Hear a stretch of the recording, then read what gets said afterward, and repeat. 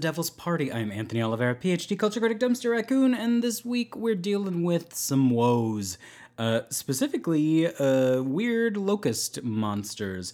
We are in chapter 9 of the book of Revelations, and the back half of the 7 trumpets are now occurring. As I mentioned, we have a classic 4-3 split, where the first 4 kind of hung together, and the back 3 have their own kind of logic. All 3 suck. All 3 are kind of this infernal quality.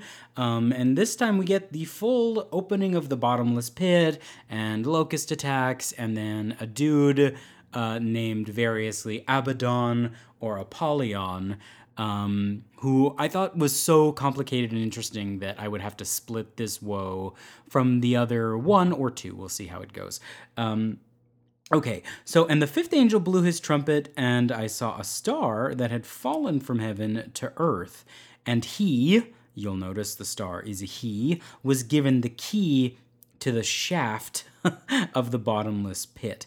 He opened the shaft of the bottomless pit, and from the shaft rose smoke like the smoke of a great furnace, and the sun and the air were darkened from the smoke from the shaft.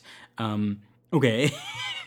Before we get any further, let's talk about this star falling. Obviously, the idea of a star falling is, at this point, kind of rote. You've been listening to this podcast, some of you, for years. We're very familiar with this imagery. It is very common imagery in Jewish texts, and then obviously in subsequent Christian texts.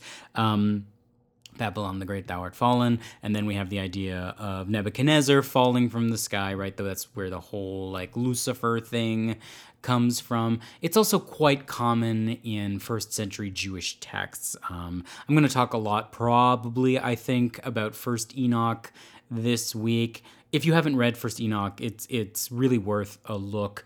And it talks about the kind of fallen angels. There's a lot of personification of the stars. If you look in Job, when God has his great rant about hippopotamuses and stuff, he talks about, like, where were you when the morning stars were singing? So star equals angel is a pretty common equation, and it's very obvious here. The star falls to earth, and then he is given a key. It's a personified entity. Now, what's a bit more tricky, what's a bit more complicated about this is who is this angel of the bottomless pit? And it is not as easy to parse as you might imagine. I saw it interpreted in radically different directions in both ways.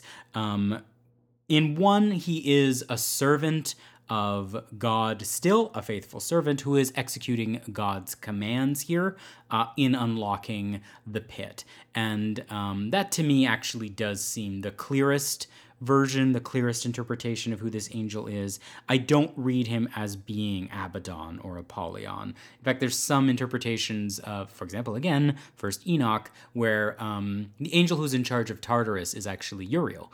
That's his job, is guarding the pit. Now, what is the pit is kind of an interesting question. This is the abyssos. It comes up 9 times in the New Testament, and all seven of the 9 are here in Revelations. The other time it comes up is when Jesus is casting out the demon Legion, and he says, "Send us not back to the pit, to the abyssos." The other time is little bit not quite in keeping with the rest. It's in the book of Romans. It's clearly the place of the dead in the book of Romans, but this is clearly like the place of some kind of demonic storage. What is actually kind of tricky, and we're going to get to the demons here in a minute, is like, is this somehow different from the fallen angels themselves? And the reason this is tricky is because time itself is kind of tricky. When in human history is this happening? Is it at the end?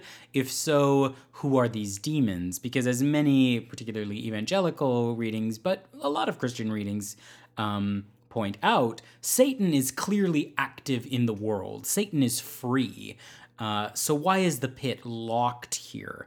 An interesting question that we'll have more reason to parse as Revelations goes on. But first we have to deal with the product of this pit. Then from the smoke came locusts on the earth, and they were given authority like the authority of scorpions of the earth. They were told not to damage the grass of the earth or any green growth or any tree, but only those people who do not have the seal of God on their foreheads. That is a weird sentence given what we saw about how, like, basically all the trees are dead already. But the point is, it depends where your emphasis is. And when you think about the emphasis, it's much clearer. The point is, like, they're not the kind of locusts that eat green things. They are the kind of locusts, a new kind of locust, that torments humans. That is the distinction he is making.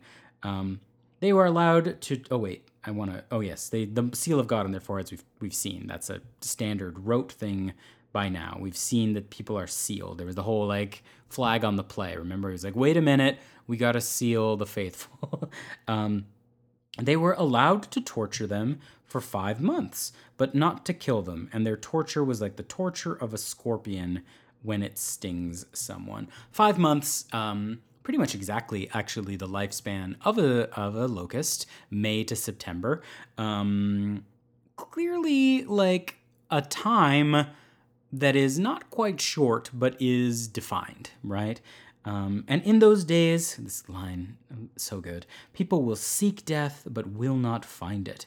They will long to die, but death will flee from them. What is going on with these locusts is an impossible question. Some people talked about it being like a weird sensory overload in the comments. Some people said it's like the edible hitting here. I'm going to read their description, which is truly one of the most wild. Someone described it, one of the commenters, like a faithful Christian commenter, was like, the most horrific moment in all of the Bible. Which is kind of, I guess, true, except when you see artistic renderings of it and you're like, wait a minute. Okay, so I'm going to give you this, like, extremely weird word picture, and then we'll break it down. In appearance, the locusts were like horses equipped for battle. So we're dealing with, like, it's big and armed, right? On their heads were what looked like crowns of gold. Their faces were like human faces, their hair like women's hair, and their teeth like lions' teeth. They had scales like iron breastplates, and the noise of their wings was like the noise of many chariots with horses rushing into battle. They have tails like scorpions with stingers, and in their tails is their power to harm people for 5 months. They have as... Oh, wait, let's not even talk about the king yet. Okay, that's wild, right? So bodies like horses, crowns of gold, faces like humans, hair like women's hair, presumably that means long, and teeth like lions' teeth, scales like iron breastplates, and the noise of their thunder was like the rush of many chariots. What do we do with that? Well, as many of the commenters noted, it feels at first like, okay, you've just like lost it, right? Like this is way too much. I really enjoy actually the way it is performing this kind of horrific sensory overload. I like the way it doesn't hang together in a way, like it has this kind of, it's a chimera, right? Like it looks like a weird manticore thing. And that, to me, is itself kind of delightfully monstrous. There is something you could imagine fighting this thing in, like, Diablo, you know? Like, it has that kind of quality. But as with a great deal in John's Revelation, things kind of lock into place when you start digging into Jewish literature. The first place that is probably obvious to you is Exodus, right? The 8th plague is the plague of locusts. And he is drawing the distinction between that plague of locusts. Unlike the Egyptians having all their food eaten, this thing is tormenting you in life. So that's one obvious intertext. We've seen John playing with remixing and intensifying the plagues of Egypt throughout. But let me just point out the book of Joel to you here. Joel is a minor prophet. In fact, the book of Joel is only referenced in the book of Joel. Like, it's not hooked into any larger references or anything. And it is also incredibly difficult to date. It's very vague about its place in history. It does not mention any like notable rulers or anything, or like events that are concretely interpretable. It's also very short. It's only 4 chapters long. And the main thing the book of Joel is about is a plague of locusts.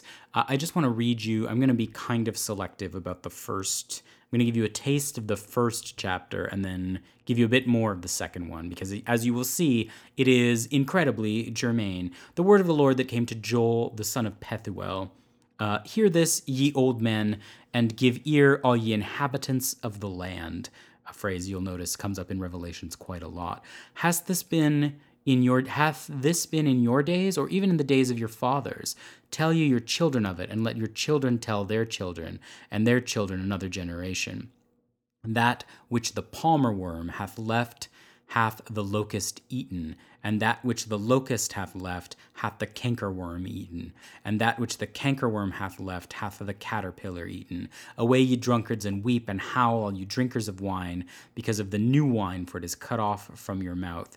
For a nation is come up upon my land, strong and without number, whose teeth are the teeth of a lion, and he hath the cheek teeth of a great lion. He hath laid my vine waste, and barked my fig tree. He hath made it clean bare, and cast it away. The branches thereof are made white. And then the rest of 1 is kind of taken up with how you should be lamenting. Is not the meat cut off for our eyes? Yea, enjoying gladness from the gladness. The seed is rotten under their clods. The garners are, things are bad. The locusts have eaten everything. Then we get the description of the locusts in chapter 2. You may have, I pointed out their teeth like lions, right? That's the image that John uses. This is chapter 2. Blow ye the trumpet in Zion, and sound an alarm in my holy mountain. Let all the inhabitants of the land tremble, for the day of the Lord cometh. For it is nigh at hand, a day of darkness and of gloominess, a day of clouds and of thick darkness, as the morning spread upon the mountains, a great people and a strong. There hath not ever been the like, neither shall be any more after it, even to the years of many generations. A fire devoureth before them, and behind them a flame burneth. The land is as the Garden of Eden before them, and behind them a desolate wilderness. Yea, and nothing shall escape them. And here's a description of this locust army. The appearance of them is as the appearance of horses, and as horsemen so shall they run. Like the noise of chariots on the tops of mountains shall they leap, like the noise of a flame of fire that devoureth the stubble, and a strong people set in battle array. Before their face the people shall be much pained. All faces shall gather blackness. They shall run like a mighty men. They shall climb the wall like a men of war, and they shall march every one on his ways, and they shall not break their ranks. Neither shall one thrust another. They shall walk every one in his path, and when they fall upon the sword, they shall not be wounded. They shall run to and fro in the city. They shall run upon the walls. They shall climb upon the houses, shall enter in the windows like a thief. The earth shall quake before them. The heavens shall tremble. The sun and moon shall be dark, and the stars shall withdraw their shining. And the Lord shall utter his voice before his army, for his camp is very great. Here's a phrase you will recognize from Revelations. For he is strong that executeth his word. For the day of the Lord is great and very terrible. And who can abide it? Was that about a locust army, or was that about an army? It's an interesting, weird variance, right? Something happens to the hyperbole of it, and you're left to question, is this a description of locusts that has gotten out of control, or was it always about a foreign army who is devouring the land under cover of this metaphor of locusts, right? It's an open question. As you can see, the craziness of John kind of dissolves there when you compare it to this. Like, it's very clearly the source text for this weird locust imagery, and a lot of the images, right? The image of the hoarseness, the image of the chariot sounds, the image even of like the blackening skin, like it's tormenting people. And I should say, it came up in my reading, the weird way that there's like an Arabic proverb about describing locusts that talks about them as like kind of chimerical and references horses. Actually, a lot of languages, for some reason I learned while researching for this, describe locusts using words for horse. In Italian, it's something like cataletta. I don't know if you speak Italian. Locust apparently means little horse. Similarly, in German, the German word for locust literally translates to hay horse, like a horse that's in your hay, which is wild. I guess they do have kind of longish faces. Although I also saw a description that's like hair, like women's hair, is a description of an antenna. So it might actually just be attempting to describe what a locust looks like. That's the kind of more sublunary way of interpreting this, but there have been some bonkers ones. My favorite crazy one is like, oh, this is about helicopters, because it has the spinning hair, long hair, and the sound a helicopter makes is like a chariot, right? And has a long body, and its face kind of looks like a human face, right? Pretty kooky, but there's also some very fun contemporary ones, like, is this, for example, about the Parthians, a very notable cavalry army that is very germane to John's situation in Asia Minor, because the Parthians are to the east of Rome. They're really the only major threat Rome actually has. And it is interesting, if you are, for example, a small Christian peasant in Asia Minor, that the Romans sure are scared of the Parthians, but how much does a peasant have to be scared of the Parthians, right? Like, how much are they marked for salvation, whereas those with the mark of the beast are doomed? We haven't actually gotten to the mark of the beast, but you'll see. This will be very germane as well next week when we start talking about literally the horsemen who come out of the Euphrates. On the flip side, another interpretation for this cavalry army is pretty much the exact opposite of the Parthians, the barbarian horde to the north, who are also horsemen, who have long hair that is blonde, as though they might have a golden crown on their heads. If that is compelling to you, go with God. The last kind of ingenious interpretation of these figures I encountered while I was doing my reading for this was one that suggested these are a kind of infernal cherubim, that in the same way, you'll remember that in Revelations, the four beasts that surround the throne are separate entities from each other, you know, like there's the ox one, the human one, the eagle one, and the lion one. But in Ezekiel, they're kind of combo beings, right? The cherubim are all four of those at once, which is fun. And then, like, you know, again, like, oh, mighty as a lion, you know, quick as an eagle, whatever. But it's fun to imagine like a demonic parody of that is like lion and scorpion and horse and human, right? That's like fun. And also seems to have wings. They can clearly fly, which is quite a feat if they are horse-sized. Their size is actually not clear here, if you notice. Like, are they locust-sized? Are they little? Or are they, like, the size of a horse with a huge-ass scorpion tail? They're torturing people, and if you're describing something with a human face, it gets kind of silly if it's small. So I think we're supposed to imagine like a terrifying demon monster. But if you are more delighted by the idea that they are tiny little horses, little My Little Ponies, you should definitely ride that wave.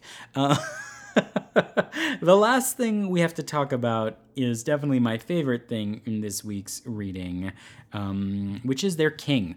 They have as a king over them the angel of the bottomless pit. Is that the same angel? It feels like if you were going to call somebody the angel of the bottomless pit, it kind of feels like that's the guy who has the key, but I don't think that's the case. And it is worth noting that the abyss is what Enoch says is literally the prison for the fallen angels. Anyway, they have a king over them, an angel of the bottomless pit. His name in Hebrew is Abaddon, and in Greek he is called Apollyon. The next line is so good, although it's rendered very poorly in this version. The first woe has passed. There are still two woes to come. A better version is like, the first woe is done, but I see two more rising. Like it has a kind of present tenseness that is very spooky. What's with this angel of the fallen, of the bottomless pit? It doesn't feel to me like it's the angel who unlocks the pit. I think that's a different angel. I think that is a proper servant of God, and this is clearly some kind of diabolical, demoniac entity here. But I also don't, it doesn't feel like it's Satan, right? Like, if it was Satan, you would say it's Satan. So there's what one scholar described a novel demonology happening here. If you're imagining an army, then you're going to imagine a captain to that army. And it doesn't feel like Satan's going to have this 5-month expiring army, right? So this is like its own little version. What do we do with this figure? Well, he's an angel. He's a fallen angel, whatever that might mean. And that will become a question we have to keep wrestling with in Revelations. It's very clear that John ascribes to something very similar to Enoch, something which is very common in first century Jewish thinking, which is like particularly this kind of esoteric mysticism, which is that something happened in the heavenly court that led to a concerted fall, possibly a war, and then a fall of many of God's servants who are now on the earth, or in this case, in a prison house, or were on the earth. In the example of the book of the Watchers, they were on the earth until Noah's flood, and then they were put into a prison house. Why they fell, the nature of their fall. For example, in the book of the Watchers, they were having sex with human women, which led to the giants, all that stuff, the Nephilim. That will emerge. We'll get some picture of it in this text, and then the subsequent picture of it that Christianity really like bolted with is basically its primary source is this text. There's a real reason that this is what you're looking at right now is the fork in the road, is the moment that first century Judaism that went along the rabbinic path kind of left Satan in basically the version we encounter in Job, where he seems to be a member of God's heavenly court, but not something you think of as this kind of metaphysical grand adversary, versus what he clearly is in this text and in all subsequent most subsequent Christian literature, which is like this kind of almost Manichaean adversary who is a real and present foe, sometimes to God, but certainly to us. I don't think, though, that's what Abaddon/Apollyon is here. One of the clues to that is he has to give you it in two languages, which is very clearly a sign that he is aware that he is making up a new thing, introducing a new concept. If you have to define something and explain its name like this, that means that's a clue. That's a literary clue that this is a new idea. What do we make of the name? Well, Abaddon is, as he says here, Hebrew. It just means destroyer, destruction. And then we have Apollyon. It is very hard to hear the name Apollyon, which does indeed mean destroyer, and not think of Apollo. In fact, Greek art, Greek literature, very often uses this kind of echo effect to talk about Apollo. You are probably very used to depictions of Apollo, as I am, as kind of the poetry guy, beautiful twink, uh, loves a good song, but in like a beautiful way, not like in a Dionysiac way. Um, Gentle, has a lyre, etc. Apollo has a very distinct other version of himself. Um, for example, Marsyas, the satyr who challenges him to a music off and loses, and Apollo skins him alive. There's a painting I really love where Apollo has his foot on Marsyas's chest, and he's kind of this beautiful, terrible twink skinning alive this hairy man. It's great. It's horny and terrifying and gross. Apollo is the destroyer. He is, in fact, in Greek myth, the god of plagues. He can bring healing, but his arrows can also bring plague. And this kind of great little resonance in his name was very available to Greek authors. It has a double echo here if you know that Domitian, who we've talked about a lot, was particularly devoted to Apollo, the emperor in Rome, who was very big on his own deification, and with an asterisk here about like how much we can rely on these sources, seems to have presided over some measure of Christian persecution, loved Apollo. So this might be a dig. I talked about how these locusts could be the Parthians, could be the barbarians, but the very easy and obvious thing they could be is a Roman cavalry, right? They're armed beasts invading. And it is hard if you are, for example, John of Patmos, not to think of an armed beast invading and think of Rome. Abaddon and Apollyon, this is where I'll end, because he is a named demon, has a very, very rich afterlife in Christian mythology of various apocryphal or canonical sources. His biggest hit by far, I think, has to be his presence in Pilgrim's Progress, which outsold the Bible for several centuries. He encounters Apollyon I think he's in a bog, I don't even remember, but they fight, and that kind of really gave a boost to Apollyon. For example, Jo March in Little Women uses Apollyon to talk about her temper. If you think about the way this is very specifically about a prison, right? A sort of inescapable pit which has a key.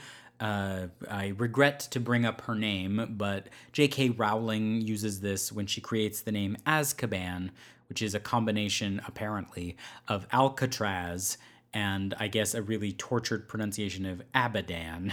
So make of that what you will. One I like much more is that in the first draft of the script of Return of the Jedi, which was much less about repeating the beats of the first movie, instead of defeating the Emperor on a second Death Star, Luke was actually supposed to travel to the planet that was the capital of the galaxy and deep into its pits, where he would encounter the evil Emperor Palpatine. And when you think about it, instead of being called Coruscant, which has this sort of light, bright, coruscation, right? That's why it's called that. Instead, this kind of dark capital where he would meet the demon in the pit was called Had Abaddon, was going to be the capital of the galaxy, which is so cool. Abaddon comes up in Torchwood. It is one of the names for that demon in that great Doctor Who episode, two-parter, where he meets Satan. If you haven't watched that one, by the way, go check it out. It's basically Doom. I love it. And there's a Matthew Abaddon on Lost, apparently. I'm not a Lost guy, whatever. Anyway, he's also, mentioned many times on Supernatural, which really exhausts every demonic name it can get its hands on. A fun little demonic mystery to play with. Okay, that is it for me on... Sorry about that streetcar squeal you just heard. That's it for me on this. I'm going to turn over and do the reader comments on the Patreon, which are super cool and interesting. If you're not subscribed to that, go check it out. Even if you don't listen, you could just support me by joining the Patreon. This week, if you're listening to this in the first few days or in the days after it drops, my new comic, Captain Marvel Assault on Eden, is coming out, and you should pick that up in your local comic book shop. As you can imagine from the title, it may have a few biblical resonances in it. I cannot help but have characters speak in quotes from Paradise Lost whenever I write, so watch for those. And of course, Dayspring is now available for pre-order, so it helps out amazingly if you pre-order a copy of my book coming out Easter 2024, which was really built on the back of this podcast. I think listeners to this show are going to be like, oh, I remember literally the week he learned that thing that's in this book. Okay, thank you so much. Be brave enough to be kind. Bye-bye.